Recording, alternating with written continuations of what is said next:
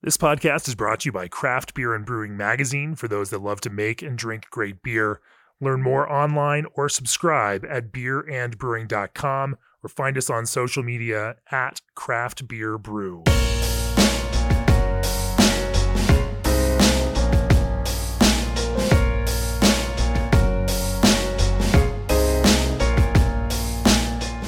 We're in Grand Rapids, Michigan again for this week's episode, and joining me is Edwin Colazzo. Is it Colazzo or Colazzo? It's Goyasso. Goyasso. And then, but I live in West Michigan, so it's Colazzo. Okay. Or Van Colazzo. Well, what's the history of that name? Both my parents are Puerto Rican. I was born in Ohio. Yeah. They weren't born in Ohio. So it's Puerto Rican, Spanish. It actually means Milk Brothers. Milk Brothers. So you know what a Milk Brother is? No. Milk Brother is typically royalty had like a midwife. Yeah. And so the midwife had a baby, they had a baby, and she feeds both babies. Those two babies are Milk Brothers. Okay. And so Well, all right. it's, yeah. I've not heard that story before. I imagine that's just the one my dad chose to tell. Yeah. Because it's funny. Okay. And so that's where I got it. Well, we're at City Built Brewery here in Grand Rapids. And, as I was doing some research for this trip, you guys got recommended as focusing on progressive styles. And that's exactly what you do. You are, pushing the envelope up here with flavor-forward beers across the spectrum, sour, stout, hazy IPA. And now you're even making lager beers, and doing that kind of thing too. We added 2 lager tanks last year. Yeah. Which are full, which is great. Nice. Anyway, we're going to talk about all of those approaches. But first, for years, G&D Chillers has chilled the beers you love. Partnering with 3,000 plus breweries across the country, they are proud of the cool partnerships they've built over the past 30 years. They know brewing doesn't stop at 5 o'clock, and nor do they. G&D uses quality components, expert craftsmanship, and constant innovation. With 24/7 service and support, your brewery will never stop. Remote monitor your chiller for simple and fast access to all the information you need, providing you with the peace of mind your operation is running smoothly. Reach out for a quote today at gdchillers.com or call to discuss your next project. Also, this episode is brought to you by BSG, distributors of TNS hop oils. Looking for a way to save on freight, reduce waste, all while improving beer quality? Then change your brewing game with TNS hop oils. Visit bsgcraftbrewing.com to learn how TNS hop oils can make your beer and your margins better.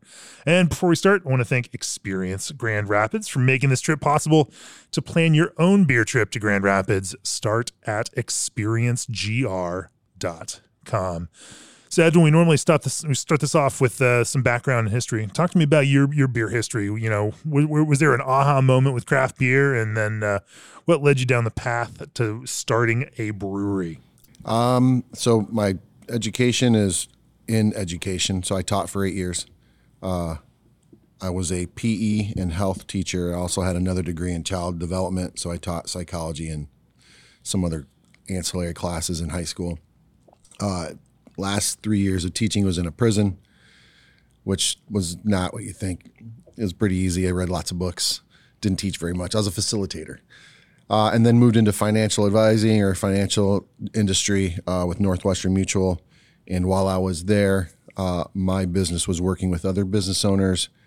And my job was to hear about their stuff, their issues as business owners and how I could help them protect and create financial security for their businesses. But in that, I really enjoyed the conversations with the people I was with and realized I didn't want to be chasing these guys. I wanted to be like these guys.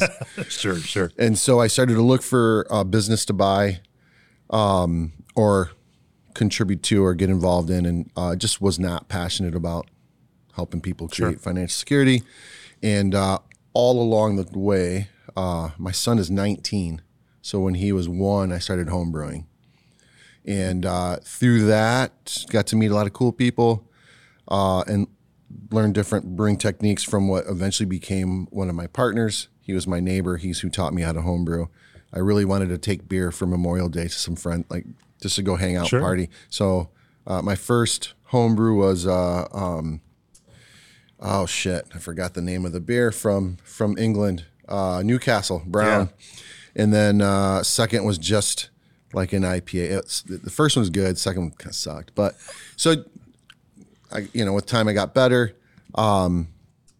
Dave was looking to raise money. He had a partner who had decided to make some changes in his life, left the state. So there was an opportunity to partner with him.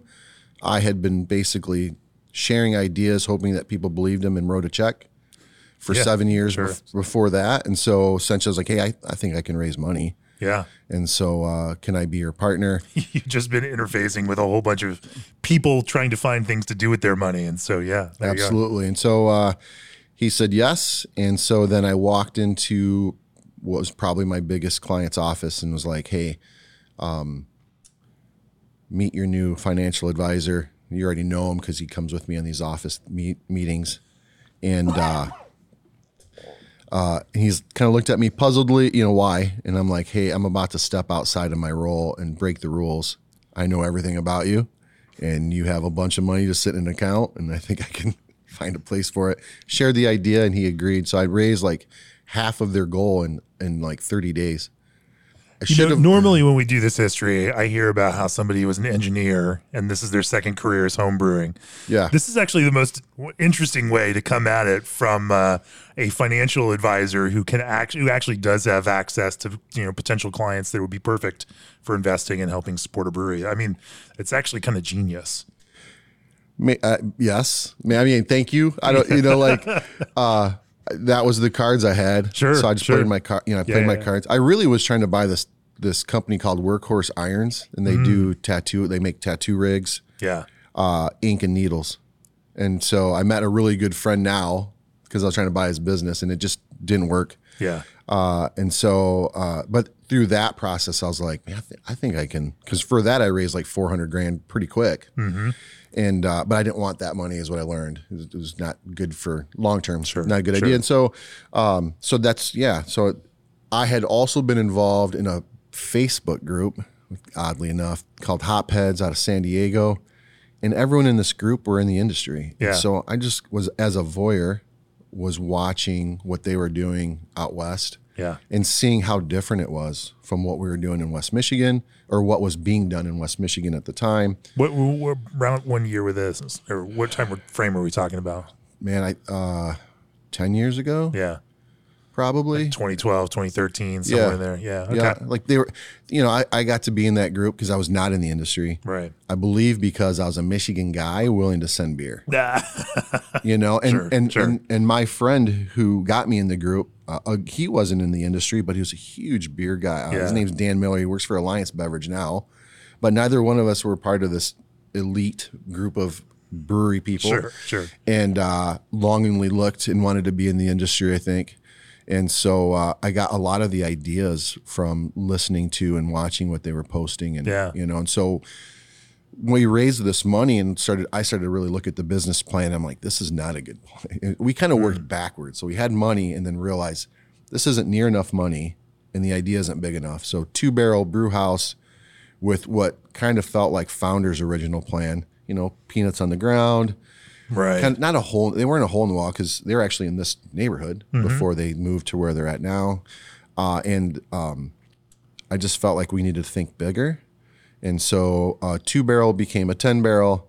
No Food became a Puerto Rican inspired full kitchen, which is funny because literally on Tuesday, that menu will be dead and our new menu will start. And so we have been doing this test kitchen since COVID, or pop-up ghost kitchen. Yeah.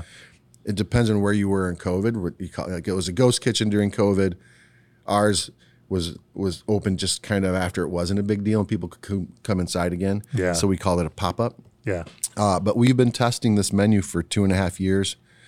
It was something that we'd serve one Creole dish Thursday, Friday, Saturday, or until it ran out. Yeah. And we ran out every weekend for 2.5 years. And so we're like, maybe we should think about running our kitchen in a way that's maybe a little bit less labor intensive, especially with what we're experiencing now. Sure. We need less people to do more things. And so having a different menu would make that, give us that ability to save money, but also provide something that we really were excited about. Our chef is more excited to do that type of style of food. Yeah. We really taught him how to do our food, Puerto Rican food. But we're seeing, and we aren't really Puerto Rican, we're Sorta Rican. Sorta Rican? Sorta Rican, because we have tacos on our menu, and Puerto Yeah. Ricans do not eat tacos. Like, I mean, they might go to Taco Bell or whatever and have a taco, but Sure. like, that is not part of our main food group. right. So he's excited, and so we're excited about these changes happening. Sure. But this idea to do food was outside of the original idea, and so what started it out as a $500,000 or $600,000 brewery idea actually grew into a $1.5 million idea. And so I raised about $1.7 million to get started. We only borrowed $150,000 from the bank. Wow. We're now looking to borrow way more money. So if you're a banker looking, you should hit up Citibuilt, because we're looking to consolidate some loans and get some help and grow. But I'm sure there's some bankers out there that'll hear that and reach out to you. I know a few who probably would. Actually. Edwin at citybuiltbrewing.com. Yeah. So anyways, so we're just at a different place in our business, but that was a great start. We had some bad advisors around us in the beginning. And as a formal advisor, like, my advice is, man, you should put people around you that you trust and you value their information or value their opinion, and let them, because they help businesses. Right. So I thought I had that. In the end, I've learned, they all learned how to do their jobs on my job. We had very bad accounting advice, very bad legal advice, and our builder didn't do what he should do. Yikes. And so we were supposed to open in 2016 in June. We did not open until May of 2017. Wow. And so, and that's a whole podcast. Like, that's a whole other conversation. Yes. Because, it got to a point where, like, I can't really legally say all the details. Yeah. However, man, everyone thinks that brewers just print money because, you get a great return on the tap, and the reality is just, The reality is you were probably spending, 24 months plus working, getting this up and running when you had no revenue coming in. That's right. And it was all going out. And that's a lot of money to spend with nothing coming in for a long amount of time. That's correct. And, and then you got nervous investors that you have to manage because you're spending everybody's money. Yep. And the amount of pressure is huge. And then you open up and you I hope this hits. Yeah. I hope it lands, so that we can Yes. connect with people and make this thing actually work and get that revenue flowing. That's right. That's exactly what happened. We opened up. It was nuts. It looked like we're winning. It looks like we're winning, I think, still. But, like, man, the weight of that start. Yeah. We carry that a little bit today, but we're almost out of that. But then Sure. you throw a pandemic in there, and that kind of slows things down. Yeah. So 6 years in now, and you're still feeling some of that weight. I think my investors are. Yeah. Right? Because, like, what should have been profitable years in the beginning, we basically started $500,000 in the hole. Yeah. And so first year, $225,000-ish loss. But really it was just paying off stuff. Sure. And then second year is about $250,000. And then since then, a lot better experience. Right. And so, but, to go back to your investors who saw, these other breweries open and Yeah. make money, or it looks like Thought they were making money. Yeah. And so their ability to endure the risk of making us bigger, Sure. right? It's iffy. And so some are on board, but some they're like, man, I'm kind of wore out. Yeah. And so which I get it. And so It's a common story, and I hear it all the time. Even with our business, we had to, borrow more money early on in our business to keep things, because, I think everybody who goes into business has a little bit rosier revenue projections than actually materialize, and and then you borrow some more money, and then to kind of get through, and you have an idea and this vision of how you're going to bridge through that, and.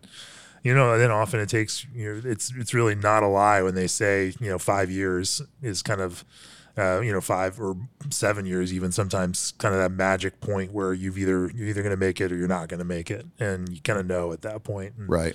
I'll let you know. Okay. So, Okay. we've done well to build I think a pretty strong brand. I think, Sure. and I think in our brewer community, I think we have the respect of our peers. Yeah. so we have good thing, right? We have momentum. It was your peers that recommended that we have this conversation right now. So yes, I agree with you on that. You told me the list, and like that made me feel really good to be part of that list. So those are really cool people and talented and have done just some neat things. So yeah, like we're at a point where we just grew. So we just grew our capacity by about 250%. So we have way more brewing space, but in a very small space. So it's, I think we're about the most inefficient brewery in town because we don't have those fun things like a silo and, that makes our grain cheaper and whatever. So, we try to be as efficient as we can with the inefficiency that we exist in. Sure. So. Well, let's talk about the beer program, and I want to kind of talk about as you're planning this and you're looking for where the opportunity was and something that you connect with coming out of a little bit of a geeky beer approach within that kind of broader beer trading world of whatnot. Thinking about what you were going to make here at City Built to be a little bit different than some of the other breweries. Before we do that, AccuBrew is a new analytical tool unlike anything else on the market that gives brewers like you unprecedented insight into your fermentation process. You can remotely monitor sugar conversion, temperature, and clarity to ensure consistency by quickly detecting out-of-range conditions. The AccuBrew system creates and stores permanent records so you can compare every batch. AccuBrew goes beyond a simple measurement tool. AccuBrew helps you monitor, document, and manage your fermentation process in real time. Also, at ProBrew, they believe your brewery deserves equipment as unique as the drinks that you craft. That's why their solutions are specifically designed to help you brew your beer, not someone else's. From brewing to fermenting to carbonating and can filling, ProBrew's customizable equipment empowers breweries to expand operations at their own pace. For more information, visit www.probrew.com or email contactus@probrew.com to learn exactly how they can take your operations to the next level. ProBrew, brew your beer. And if you hear Old Orchard mentioned in the brewing community, don't be surprised. The flavored craft juice concentrate blends from Old Orchard have shipped to over 46 states from right here in Beer City, USA. Their new brewing customers often mention discovering Old Orchard through the word-of-mouth recommendation of another brewer. To join the core of Old Orchard's brewing community, learn more at oldorchard.com/brewer. And they are literally just up the road a few miles from right here in Grand Rapids. So, yeah. Anyway, let's talk about you're building this plan. You want to create a beer identity for City Built, and you want it to kind of stand out in a city that's known for beer because there are a lot of breweries around here. What was the kind of fundamental idea, and how did you set about setting a specific identity for City Built beer? So what we are today is very different from where we started. When we first started, my partner was the head brewer and he was in charge of the brewery, and his hope, dream, and idea was to do beer centered around like herbs. So we had like a green tea chamomile beer. We did like a blueberry basil sour. We did, things like that. We made a Chaga Stout, which it was really good. Yeah. We just couldn't make it the same twice. And so that was a problem. And so we got it about at 2019. I was like, hey, this isn't exciting for me, and I think we can do this, but we didn't have a 4-ingredient non-adjunct IPA in 2 years. And so, it was good, but was it dipping into what people wanted? And I don't think so. Yeah. And so, we're measuring like beers per person, right? Beers per visit. And I'm like, it's gotta be better than this. And so let's learn how to make a hazy IPA and do it. Yeah. And so, and he wasn't fully on board with that because it was so outside of what he really wanted to do. And I don't blame him. Sure.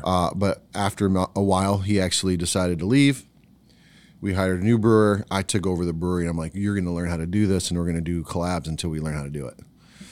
And so we were fortunate that breweries like Drafting Table and Ascension Brewing, who had great reputations, they were early adapters in doing collabs with us. Okay. And willing to share information and insight.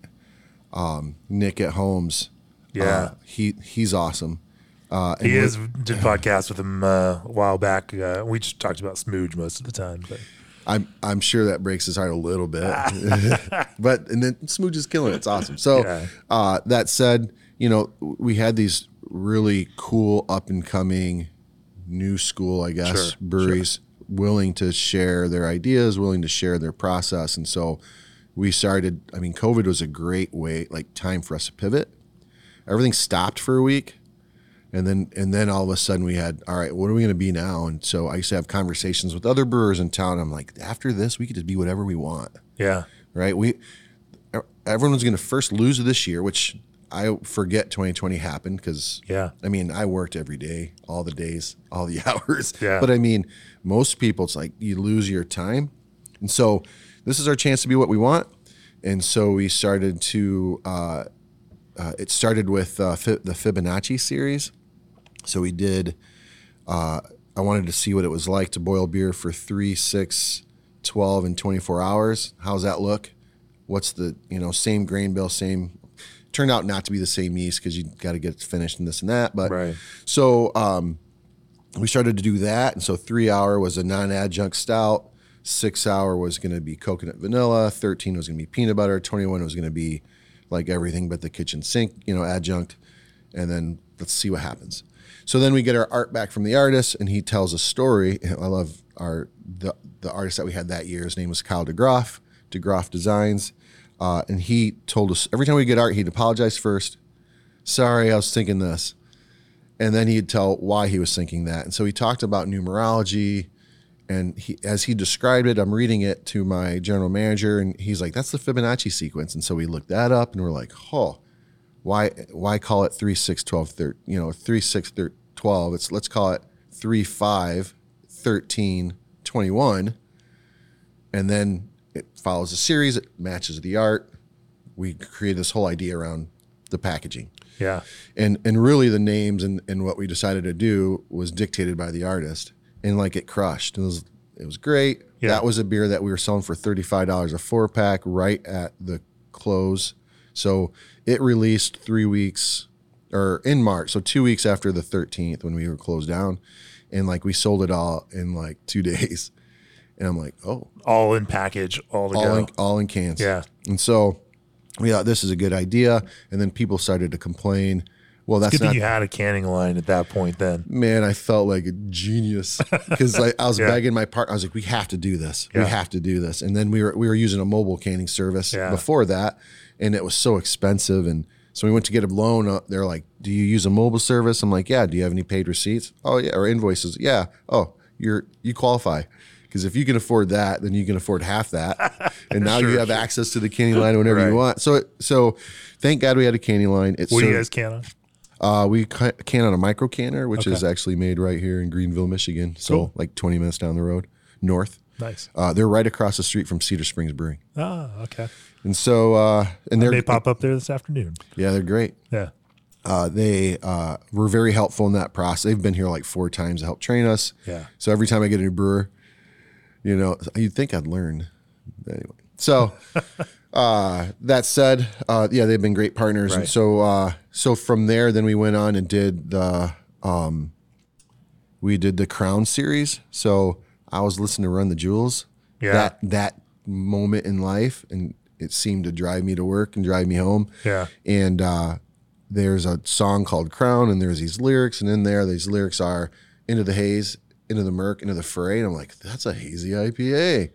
In fact, those are double hazy IPA. And so we made those, and we really leaned hard into their IP. Yeah, you got into a little trouble on that. I got a little bit of trouble, but man, it make people start paying attention to City Bill. It was wild. And it worked out amicably at the end. Man, they were so gracious. Yeah. I mean, that's the best way to put it. They did call you out, but you guys ended up friends. Yes, they did. They Amici is their manager, and he's actually from Ann Arbor. Yeah. Which I think helped. And then their marketing person is actually the marketing person for Pipeworks. So she had a really good kind of reference for what brewers, what they are. Yeah. And I mean, we're not just printing money. Sure. There's slim margins like everything else, especially when you start going into packaged product and into distribution. And so she, I think, on some level advocated for us. So, I mean, between the stouts and that hazy series, we started to think this is where this is the direction we should go. And then we were already doing fruited sours. We just started to back sweeten them instead of ferment the fruit out. That's literally the biggest difference. And people seem to like that. That was kind of the impetus, and that was the change in 2020. Yeah. And we had the time to do it because we were really having a hard time keeping up. We only had 4 10-barrel fermenters. Yeah. And so try having mainstays with 4 10-barrel and new beer. Right. And so what's the creative process then look like? I mean, it sounds like you're very idea driven, where you come up with a good beer idea, and then you build the recipe and design the beer around an idea. And it sounds like it comes to you as you're driving in the car listening to music. Where do you go from that process? What's the rest of that creative process look like for you? Well, I think at that time I really was trying to turn it around, like what people thought about our beer. Yeah. And I wouldn't say it was negative. Sure. Right. I think they make good beer. Right. Yeah. But everyone talked about our great food, and that just pissed me off and it's my food. Like the recipes they were using, my wife wrote. Yeah. And so there's a certain amount of pride that comes with that. However, I was trying to be a brewer, not a restaurateur. Turns out I'm a restaurateur, and I brew very little. Yeah. We have great brewers that do that work. But so the creative process at the time was really just like, how do we stick out? How do we stay relevant, especially at a time where are people going to come? They're not even allowed to come. Yeah. Or you gotta get a reason to go line up or come order online and pick up a 4-pack or 2 4-packs. Correct. Make the drive over here and do it all, which is like you're spurring on a lot of action there. It's got to feel like something good for that. Absolutely. Because it's not like you're making enough beer to go put it in grocery stores that were still open at the time. That's right. And there's a lot of great brewers. I mean, there's a lot of places to support that needed support. Like we all needed the help, and there's lots of choices in Grand Rapids, and so that was kind of the impetus for that. But now we have really creative, talented brewers. Patrick Lynch is our head of brewing ops. He came from Upland actually in July. Yeah, and then Nate. I was talking to him before this. And his wife is works in sales for Shorts. And she doesn't. Yeah, she's the director of sales. Yeah. Yep. And so, and that's a funny dynamic there between production and sales. Like they're a power couple. Truly. And as he was saying, they can't work together because you can't have those conversations come home. But that's right. As long as you're working for other people, then it all works out. When I was talking about hiring him and interviewing and all that process, I remember someone saying, "Oh, that's Carrie's husband. Well, if she married him, he must be good."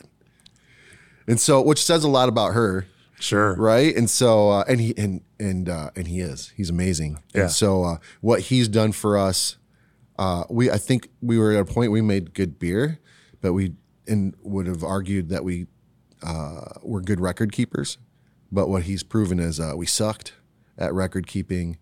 At least we didn't do it consistently enough to really get better. Yeah. And also make money. And so he's added some expertise it's helped us endure a very slow winter. And it seems like a change in people's movements. And set us up so as we get into our busier season, we have a really good handle on what we're doing, what it costs to do, and what we should be charging our distributor, which helps our distributor buy beer from us when he knows what to expect from us. And so, and M4, Mike and Megan Turf, they do an awesome job supporting us and getting our names out there. But it's way easier for them now that I'm not the one doing the conversating. You're building out the talent. You got the people behind you that can actually help execute on the ideas. So what does that creative process look like now then? So now it's, as you all think about developing new beers, because you are still making these these more flavor forward beers. And you're even adding lagers into the mix, especially taking advantage of kind of slow wintertime, stuff to keep lagers in tanks a little bit longer and work on that program. Yeah, we used to do like a spunding valve. Yeah. And so we turned a lager in like 19 days once, which I know every brewer who makes lagers is like, you motherfucker. But we did, and we had to because we had 4 fermenters. Sure. Now we're actually lagering, which allows us to recapture and propagate yeast. Right. And so those extra tanks really do make a big difference in the quality because we can give them the time they need. Yeah. And you can tell. Sure. And so, but it's a conversation. Nate is our lead brewer, and he is a young guy full of ideas. Yeah. Actually, Patrick and Carrie just had a baby in the last year, baby Nelson. And so, Nelson. Yes. Yeah, right. And so his next baby is going to be Sabro. No. So baby Nelson, was born, and while he was gone, Nate's like, man, we should do a low ABV, like sessionable West Coast IPA with Nelson Sauvin hops and call it Baby Nelson. And I was like, yeah, let's do that. And he's like, we actually have extra grain to do that. Let's do it. So we made it. I'm sure Nate probably talked to Patrick about the recipe and stuff like that. However, Baby Nelson is now going to be a series. We just brewing Baby Mo, which is Mosaic hops. Baby Citra, Baby Bro, I forget what that one is. But Sabro. Yes, thank you. It was Sabro. But it's turned into this thing. But then the reason why we've done it is our conversation with M4 is you can't have a mainstay cost X and expect me to sell it. So you need to develop a program where you can. And so now we're just looking at how we're brewing beer differently. So, all right, we brewed beer I think people weren't super excited about. You couldn't, if that was a core brand, you just couldn't sell it for the cost that you need to make it profitable. Correct. But if it rotates around and it's some sort of family brand like this, where it's always something new, then for whatever reason, that helps. Customers are willing to pay a little bit more for something that might not show up again just because it's this kind of one-off or part of this brand family. Correct. That's an interesting psychology of sales. Well, but in that, volume helps. Like if we can get to a point where the volume will make sense. So we're working towards that, and which this brand is, it's less grain. We're learning different ways to approach. Well, it's a clear beer, so it's a hazy instead of a hazy, less hops. So we're able to get to market now at an okay price, which is acceptable to our distributor, and so that's been a huge part of our creative process now. Is really like, how can we do this in a way that's efficient so that we can get to market and be more profitable? Yeah. Because everybody makes hazy beer, and there's a lot of good ones. Sure. And so how's my hazy beer better than, and like our cans are cool. Which these are all basically most of these cans came out in 2020. Yeah. Like all the art.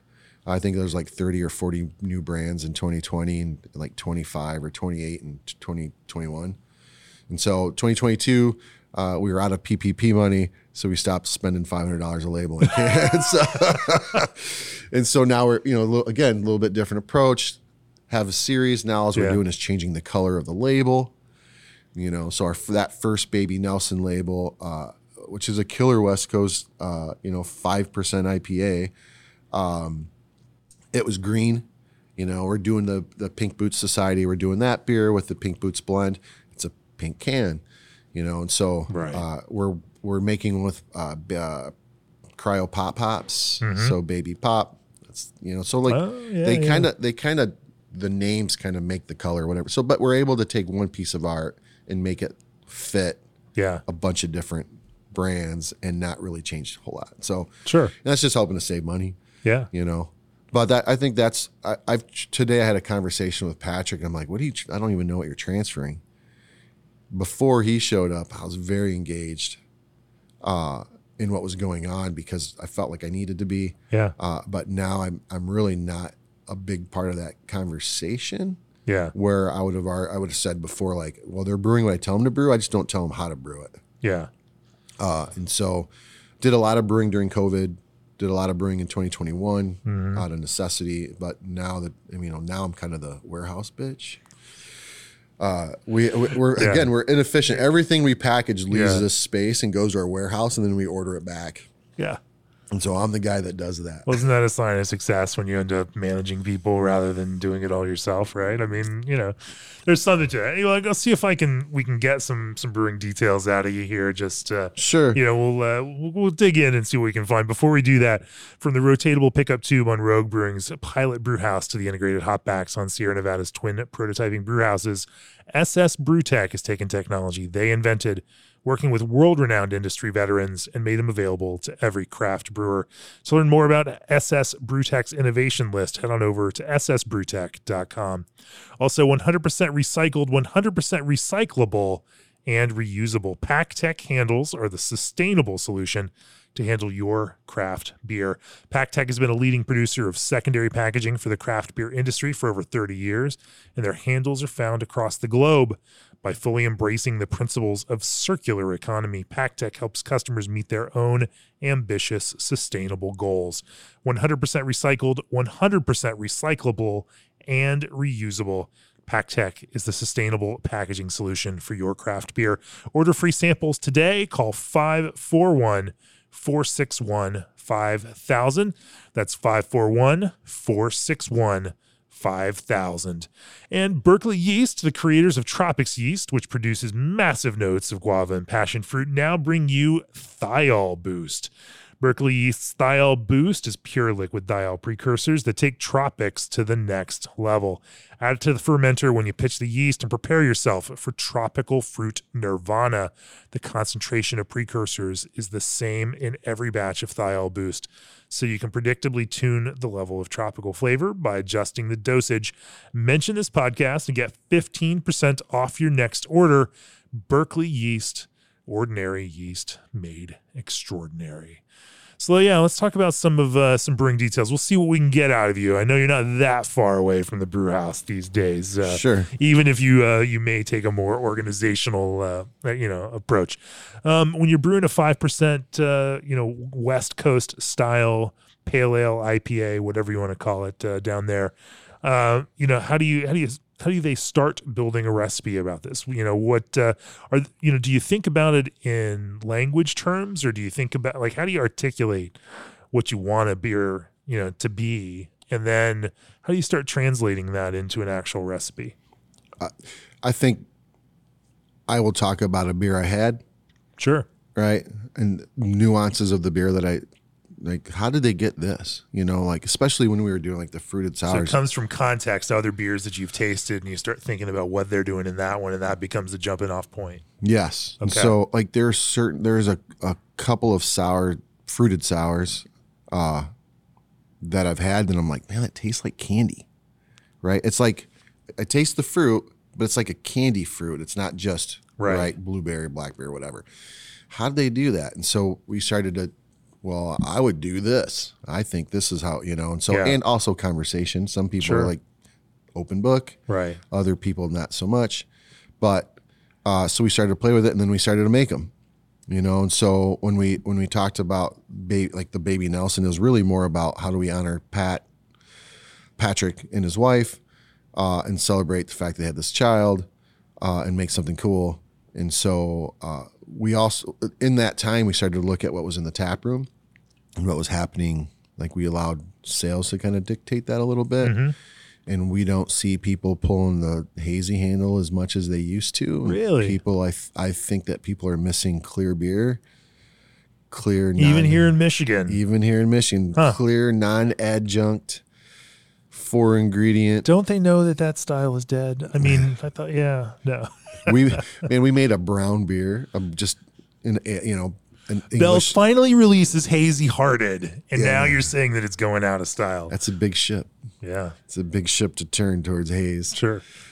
So I think we let the taproom sale dictate what we want to make or what we should make, and then I know that sounds kind of crass, but I actually think that makes a lot of sense from a brewery perspective, because I mean, we think about it. We look at the numbers of what people download, what people read on our website, and like, you can think, oh, we're just, trying to like play to the crowd. But I mean, you're a business. That's exactly what I mean, if what you're making isn't connecting with people, then you're not doing it right, are you? I mean, you can Correct. suffer for your art, but I mean, at the same time, like, you want to make people happy, and you want to make beer that is resonating with people and that they want to buy from you, and in a place and environment that they want to buy it from you. So it's not, yeah, it doesn't, it's not necessarily crass when you look at it at that perspective, and Correct. you want to respond to those things. So yeah, what have you been seeing then around that? Well, I'll say this. I don't drink pastry stouts. I don't drink fruited IPAs either. I don't drink that, but we make them. Yeah. And so we had this disconnect when we first started from what we wanted to drink. We had to disconnect between what we wanted to drink and what people wanted to drink. And like you just said, you don't want to die for your art. Let's make what people want to drink so that we can pepper in the things that we like. So we have something in the tap room that we can drink too. Right. And man, 10 years ago, it was, big bombers of 14%. Sure. You know what I mean? Coconut, vanilla, cocoa nib, all that crap. Now it's, a PBR and some whiskey. Like, it's just, I'm also almost 50. Yeah. And so it just doesn't work with me as much like it did. And I'm here a lot, and I'd be 400 pounds.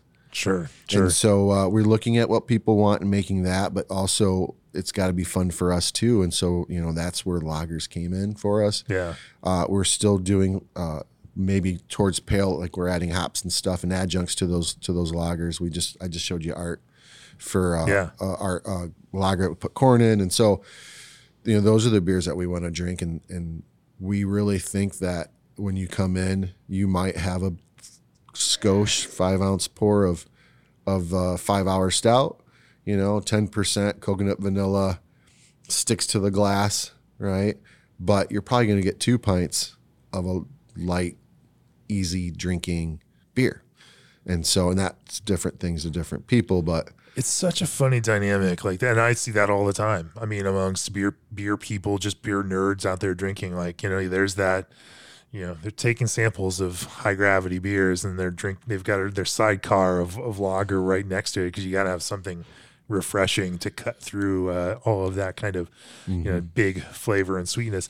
But we've actually been talking quite a bit this year about this interesting dynamic amongst consumer behavior in tap rooms, and that people are ordering more and more lower gravity beers in the tap room on draft. Yeah. And they're buying more high gravity beer to go and drink at home. Yeah. And it's changing, normally you can come up, years past you might have had a pretty consistent, like, we're going to put this much into draft, we're going to put this much into package, across the lineup, for a brewery this size. But now, you've got to change that dynamic where if you're brewing a lager, you want that much more for draft in the tap room, and you don't need to package that much, versus the double IPA that you're just going to sell little tasters of in the tap room, but you're going to sell much more in package. And so, it's changing the way the brewers have to think about the format and the occasions that people have for drinking a lot of these beers. I would agree 100%. And I'm trying to be a masterful business person. And so in that, I'm reading trends and talking to folks like you and hearing a lot of people echo the same sentiment, which is everyone wants to just drink low ABV beer. I can remember, again, like 5-10 years ago, there were breweries that bragged none of their beer was under 6%, where now you have Archival up the road, like all their beers are under 6%. I mean, there might be one or two, but I mean, they're making really traditional European style beer, and it's really good. I've joked with them. I was like, hey, when you want to make money, let's make a hazy beer together. And they're like, F off. But like, they're sticking to their guns and they're doing it. Yeah. Which is really cool. I respect that a ton. I've been chasing sales for 6 years because I've had to on a certain level. Yeah. And like, man, we are so much better today than we were even a year ago in terms of what we have of a team. Yeah. And so like, I'm excited about the next year. But we just hang out and talk about what sounds fun. Sure. It should be fun. And on a 10 barrel system here, you can take some risks, Absolutely. You can, there are some things you can, do multiple turns of and push out there in a bigger kind of way, but you can also make something that can, hang out in the tap room for a little while and, never needs to go beyond that. Yeah. Explore some of these ideas. So if we want to be in the market, so that's a different approach, like we talked about getting that price point. So we're looking at how we're making the beer and how can we meet that price point. And we just did it with Prague Underground. And so we just sent 20 barrels of Prague into the market, which is the most we've sent at any one time. Yeah. And great. And it's awesome. The packaging is cool. We've been developing this brand since it won a best label a couple years ago, USA Today. And but we couldn't, we won and they were like, yeah, we can't make that beer because it's, takes too long at all these things. So now we're in a position where we can take advantage of this really cool accolade, which is really a bunch of people online voting. That doesn't mean a whole lot, except for people who care enough to vote. And we're sending enough in volume to make that price point, right? And then same thing that dictated the baby series, which the cans are gonna have like a dad joke on it, which is kind of cool. So that's dictating that because we know that we can get to market at the price point that we've been asked to hit. And so that will lead to hopefully more sales of that style. And we're proud of that beer. Yeah. So that's kind of dictating right now what we're doing. We've never had more beer on in the tap room in terms of options. We have a pretty healthy list it's very rounded. I don't know. And I think that serves us. But where we started and how we made beer and where we're at, completely different approach. And when the Fibonacci, all that stuff, that was because I was forced to do it. I was the only one that was really pushing the brand at the time. Yeah. I mean, we had like 5 employees. I was a volunteer. Basically, I wasn't paying myself. And my brewer was like, please don't pay me. I'll just volunteer too. And so, because of everything that was happening in the world. And so, so I spent a lot of time thinking like, how do we stay relevant in a time where, and so did you laid yourself off then? I didn't have a formal conversation with myself. Like no letters were written, but I told my wife, I'm not going to be taking an income for a while because I don't know what to expect. Yeah. But I mean, we had other, it was okay. So, how we did it and how we do it are very different. I was less open to other people's ideas through in 2020, and open book to ideas. Like I'm way open because I trust the people that we have back there to do a really good job, and I trust that it's a good business decision that's leading what they're doing. Yeah, and so how do you communicate this? I mean, because you've cut the same. Or you have customers all along.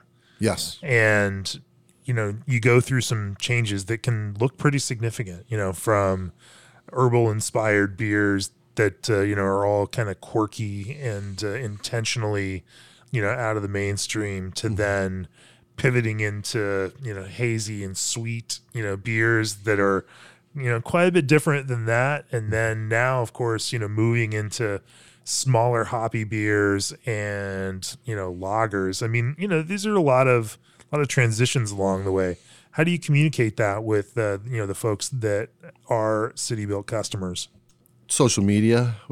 Our social media lady is killing it, and so we use that in the tap room. I mean, we had a conversation in here yesterday about people are upset that when they order a particular beer, Fluffy Unicorn, that it comes in a can. And they feel tricked if they all of a sudden grab a can and put off and then followed it up with, well, I would be upset. And I'm like, well, how are you saying it?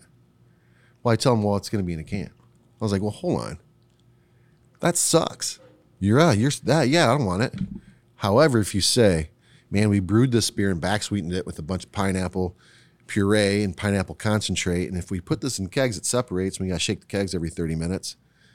This is the best way to deliver this beer is out of this can because it's the exact amount of puree that we want and concentrate mixed in with the IPA and vanilla and all your crap we put in there. sell it like that. Yeah. And he's like, oh. And so, especially recently, because I think the times dictate it, my mantra to our staff is like, stop being an order taker. Yeah. People don't remember an order taker. People remember someone who they encountered who's excited about X, whatever X is. Yeah. You shouldn't be letting them tell you what they want. You should be telling them what they should be drinking. And then if they choose something else, give it to them. But they might buy them both. And so, and as a formal sales guy, I have lots of conversations with them about, how we approach someone at the bar. And I'm older than most of those people. And so there's a little disconnect, I think. So there's got to be room for discussion for what's comfortable for everybody. And I know it's different than it was, for me. And I tend to be not aggressive, but forward. Yeah. And so, but that's how I think that we should be communicating, and we're creating and adding and removing the staff that aren't okay with that idea. We want, if we're going to be here, our servers do well. And so if you're going to be here, then you're going to do it how I think we should do it. And you'll benefit. They make more money when they sell that way. My wife is my wife does everything here.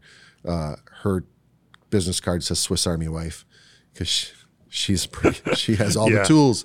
And so, but she really prefers to just be a server and not in charge. However, if you order a beer from her, you're drinking 5 Hour, or you're drinking, Fifth Street Hooligans, which is one of her favorite. It's a hazy beer. Yeah. And so, like, if you open the window, you're drinking that beer. Yeah. She's going to sell you that beer. And, like, we tell her, just pick a beer you like, sell the crap out of it. Because you're trying to create an experience. Yeah. Right?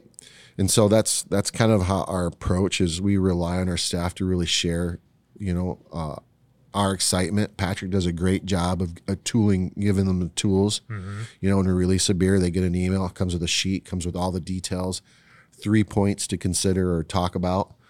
And so we really we try to arm them as best we can so that they can explain, why a beer is in a can and not in a keg. Mm-hmm. The reality is we had no tap handles to give that beer. And I was like, let's just put it in cans and send a bunch into distribution. And, it usually goes pretty quick. Yeah. And so I was like, let's just do it that way. But it was going slow because they weren't selling it right. Yeah. You can't apologize how we do things. There was a time we had no clear IPA, and it was a mistake. We just missed. Yeah. And there was 5 hazy beers, and everyone's complaining. And I'm like, why are you complaining about something that we can't fix tomorrow? How about, let's just say you have a good idea and we brew a West Coast IPA, which we did, but you're not going to get that beer for 3 weeks or 2.5 weeks. So if there's no room for it, it's going to wait. So how about you pick a hazy that you love and get rid of it, And so, and so that's kind of our way of handling that. Yeah. No, it's funny. I've actually been thinking about it. When we went to Belgium last year, so much beer is served in package in bars, in cafes, and that's just a normal way. Draft is actually just less common. It's a very accepted way to serve beer in package. And, America is tilted so draft heavy for whatever reason that we view that as fresher and better.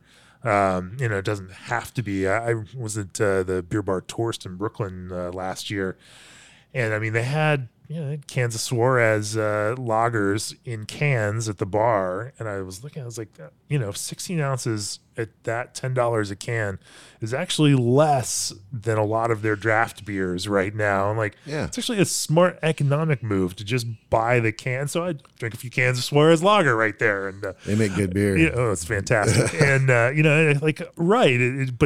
it's all at the same time. The beer servers there are all smart and engaged. $10 for a can.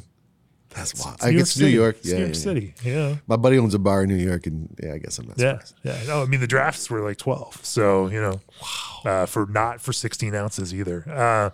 And Grand Rapids is mad. My beer is $7. Hey, I lived in New York City for 10 years. I get it. Like everything's more expensive, but you also get paid more, and so the whole economy shifts in a whole different direction. All works together. It's okay. So if you can work remotely in Michigan with a New York salary, you're killing it. See, exactly. But somehow the companies are onto that too, and everyone's going back. I can't wait for people to go back to their offices because our brewery is downtown. Yeah, and downtown I can think of 2 different intersections that screwed up my day every morning. Right? Not really, but like just, why isn't this guy going or whatever? But there's so much traffic because people are going to work. Yeah. No more. It's wild. And so I'm excited for people to catch on that they are doing their laundry and hanging out. They're not on the computer all day. Yeah. Anyway. Yeah, and the happy hour crowd would I be digress, a good one to bring back for sure. Anyway, let's talk about big picture. What do you City Built over the last number of 6 years has gone through as you've mentioned a whole bunch of different phases. And you're now in this new phase that's 6 or 7 months old with a new director of brewing and trying to take this approach and also, but dealing with this weird year that has not panned out in the same way that people thought. Like we didn't see the post-pandemic bounce that everyone was predicting. And this winter has been really quiet and it's, it's pushing a lot of brewers in different directions. And some folks are deciding that, this is the time to leave the business. And other folks are, trying to, pivot and just make things work. And, as you go through this phase and in this next, chapter for City Built, what do you hope to achieve? Where would you like to be in 5 years? What would you like City Built to be known for? And, what's the ultimate vision for what City Built can be? So you talked about not the bounce back, and there's some industries that have, right? Yeah. But beer is people's tastes are changing. Like there was a moment where I was like, we don't make whiskey or seltzer, so we're screwed. I mean, I don't believe that, but I mean, that's where I feel people are. So, but now I think, man, people are done with seltzer for the most part, unless it says Truly or White Claw and it comes in a sleek, and I can get it by the 30 pack or whatever they come in. And so our millennial office staff has gone through their seltzer phase and they're already over it. Right. Like there was a time 2 years ago where, everyone, if we had leftover seltzer, they would grab it and take the extra samples home. And now it's like, it's hard for us to even give it away. Like they've just gone through that and now it's just not as cool anymore. It's wild how fast that went. Yeah. Yet, now it's like, canned cocktails, right? Everyone wants a long drink or whatever. And we're, my manager's been arguing that I get a distiller's permit. And I don't want to, but it's stupid to not. Yeah. And so I'm in the process of doing it. I don't want to be a distiller. I'll be a blender. Sure. And so that's part of our plan. We're in the process of completely changing our menu and going Creole, which I mentioned. I'm excited to see what our chef is able to do. I can tell he's excited, which likely you get better stuff when someone's excited about what they're doing. And he was already good. And so it's fun to see him flex in the kitchen. We're hoping to grow from, we've been doing like 600 barrels a year-ish, which had grown from like 300 or 400. And then 2020, we had tons of momentum. 2020 was shaping up into one of our best years yet, and then everything stopped. And so my hope is to hit 1,500 to 1,700 barrels of beer this year. I don't think I want to grow out of a 5,000 barrel. I don't know that I want to be bigger than that. Right. I really want to serve my community. We're very much engaged in a few different nonprofits in Grand Rapids.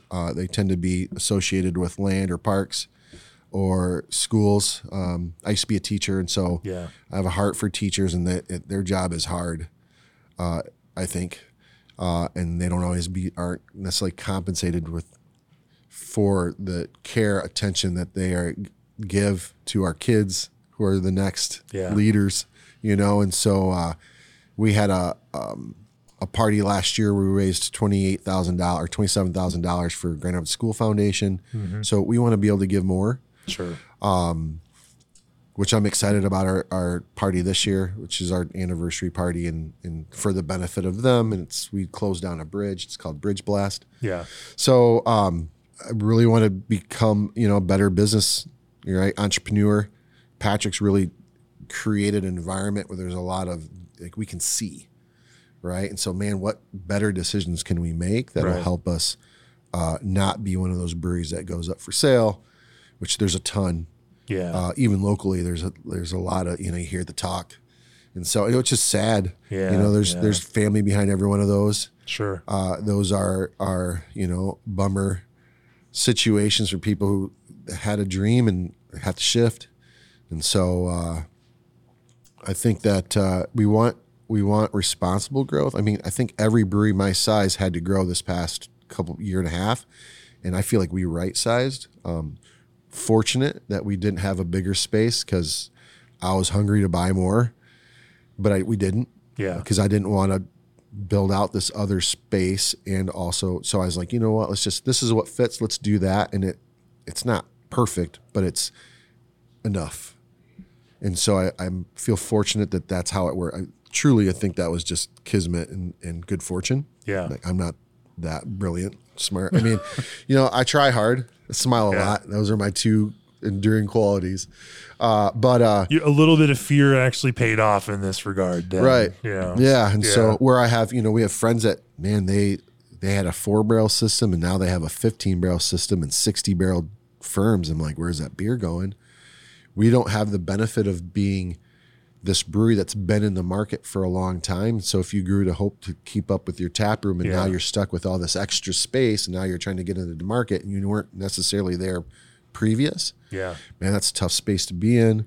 And there's no way I'm going to compete with even Jason at Vivant and Broadleaf because he's so much more efficient because of what he built, how long he's been doing it for. And as we talked about on the podcast with him last week, he's going through the same questions, having to right size the brewery and getting rid of some of those 60-barrel tanks and getting 20s in so that, because the idea of brewing 3 turns into something that's going to go, into each tank that's going to go out into production, like it's just not happening like that, these days. Not right now. Yeah. And so business side says, man, 2023 and maybe 2024 is gonna be really hard. Yeah. And so we need to really think about how we can do more with less, which is what we're doing around here, which is, man, it's sad to lose people. We built this business to build bridges, right? If you look at our logo, there's a bridge on it. We want to be bridge builders. You want to be connective. And when you aren't, and instead you're creating division by saying, hey, we don't have the hours and we really appreciate that this person does what we ask and you don't always. And so unfortunately you have to go. That's not a fun, we've made, there's been certain things that have happened in my trajectory of being at City Belt that I'm like, I'm really in the business now. And then another thing happens. I'm like, all right, I'm really in the business now, Then this past year we lost a brewer. We lost 2 salaried people. He was salaried too, but just in the front of the house, we lost 2 kitchen people who, their jobs here, so it supported their lifestyle. And man, that sucked. Those are all people I cared about. And so, but how do I take care of the people that remain so that we can be here for when we grow? So some of those people might come. Some of those people we were still already talking to. And so my thought is we're in a good spot. It's been a hard 90 days. I'm excited that dry January is over. We have some events planned for February to celebrate Winter Beer Fest. Yeah. We do the official unofficial, which is a party that we do the night before, and we invite all the brewers here. We'll close down a street, put a tent in it. We have 4 bands, which I'm excited about that. Yeah. We really have grown to enjoy throwing parties. In 2020, when I basically became the sole manager of their partnership, of taking over City Built. I wrote a business. I mean, I shared, here's my vision. Yeah. This is what I'm going to do in 2020. And it was event-based sales. Well, what happened in 2020? Like no event-based, there was no events. I was barely a tap room. And so in 2021, we still had a weird environment. And so we had this tent across the street. Can you be in the tent? There's sides down. Like we're kind of breaking the rules, but whose tent is that? That's not our land. And so we really kind of lived in the gray, and we had a heater out there, and like we were just banging all January, all February, waiting. And then we could tell people want to be around. They aren't scared as they should be probably. And so we started doing summer beer, not festivals, but music in the park. Friday Night Lives, we called them. And we did one, and like 1,300 people showed up. And we're like, oh. Yeah. Pete, there's a demand.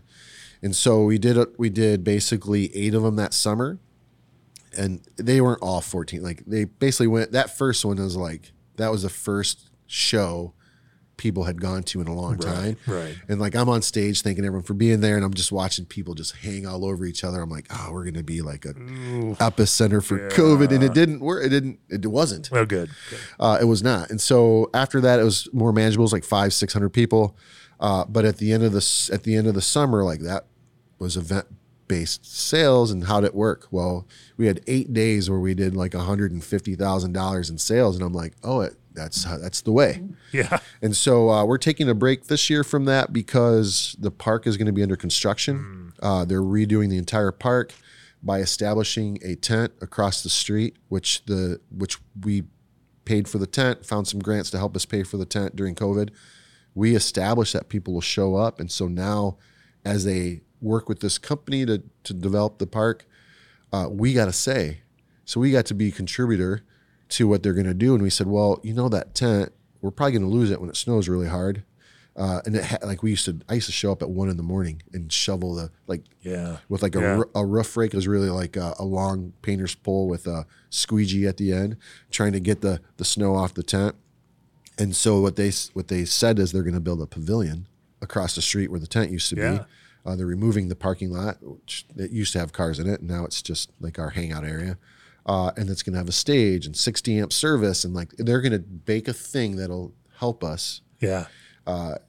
Less people to do the events. Like it's way less work. I was building a stage every week. Yeah. It'll feel a lot nicer to have all that infrastructure built right there to absolutely. Bring people in and turn it into a thing. And, of course people love going to sit outside, watch some live music, drink some beer. There's a river right there. And the idea that you can actually consume alcohol in some sort of way there and not feel like it's that typical, open container restriction thing. I mean, it's the way, that's, I think, one of the best outcomes of COVID is we realized that like people can safely consume alcohol without the government, getting too freaked out about where we do it and how we do it. And, people can be responsible about this kind of thing. Agreed. Yeah. I think the social district saved our, to a certain extent, it saved us because we have 138 seats in our tap room.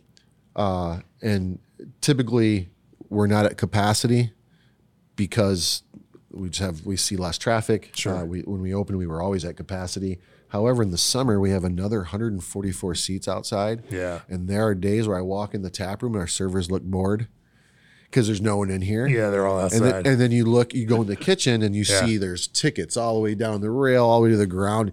And like servers are bored and the kitchen's getting their butts whooped, And so we had to change that, created a system. Right, we had to create a system. And so like, we're going to continue to lean into event-based sales.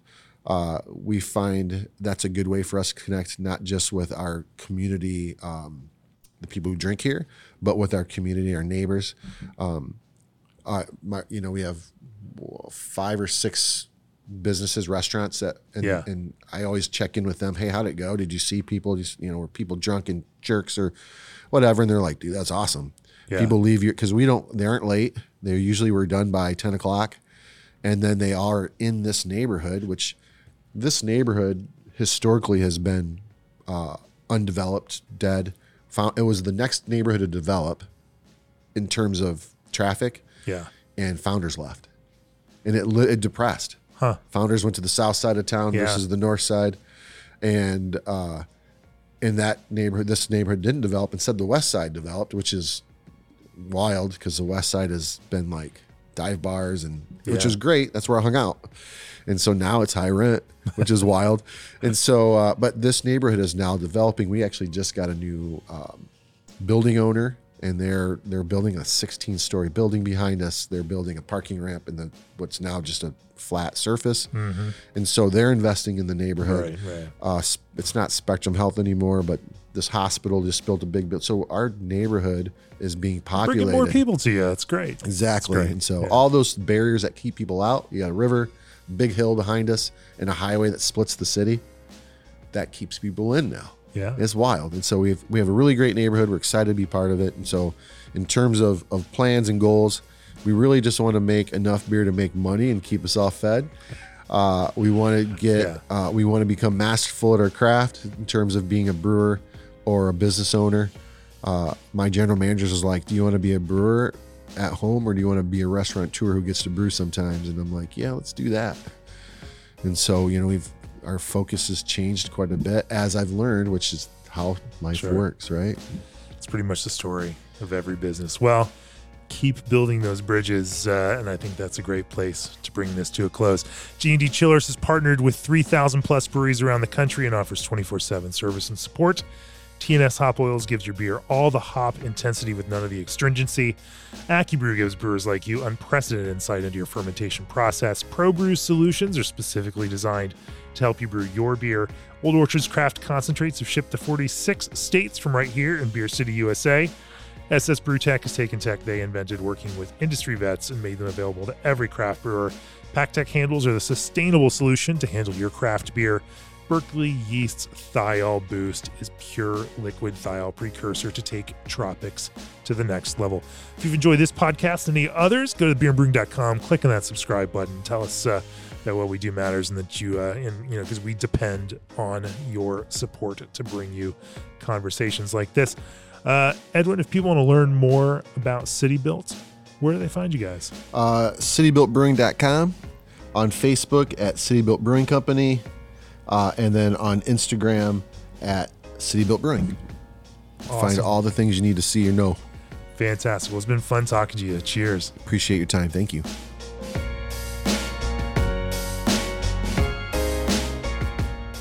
This podcast is brought to you by Craft Beer and Brewing Magazine for those that love to make and drink great beer. Learn more online or subscribe at beerandbrewing.com or find us on social media at Craft Beer Brew.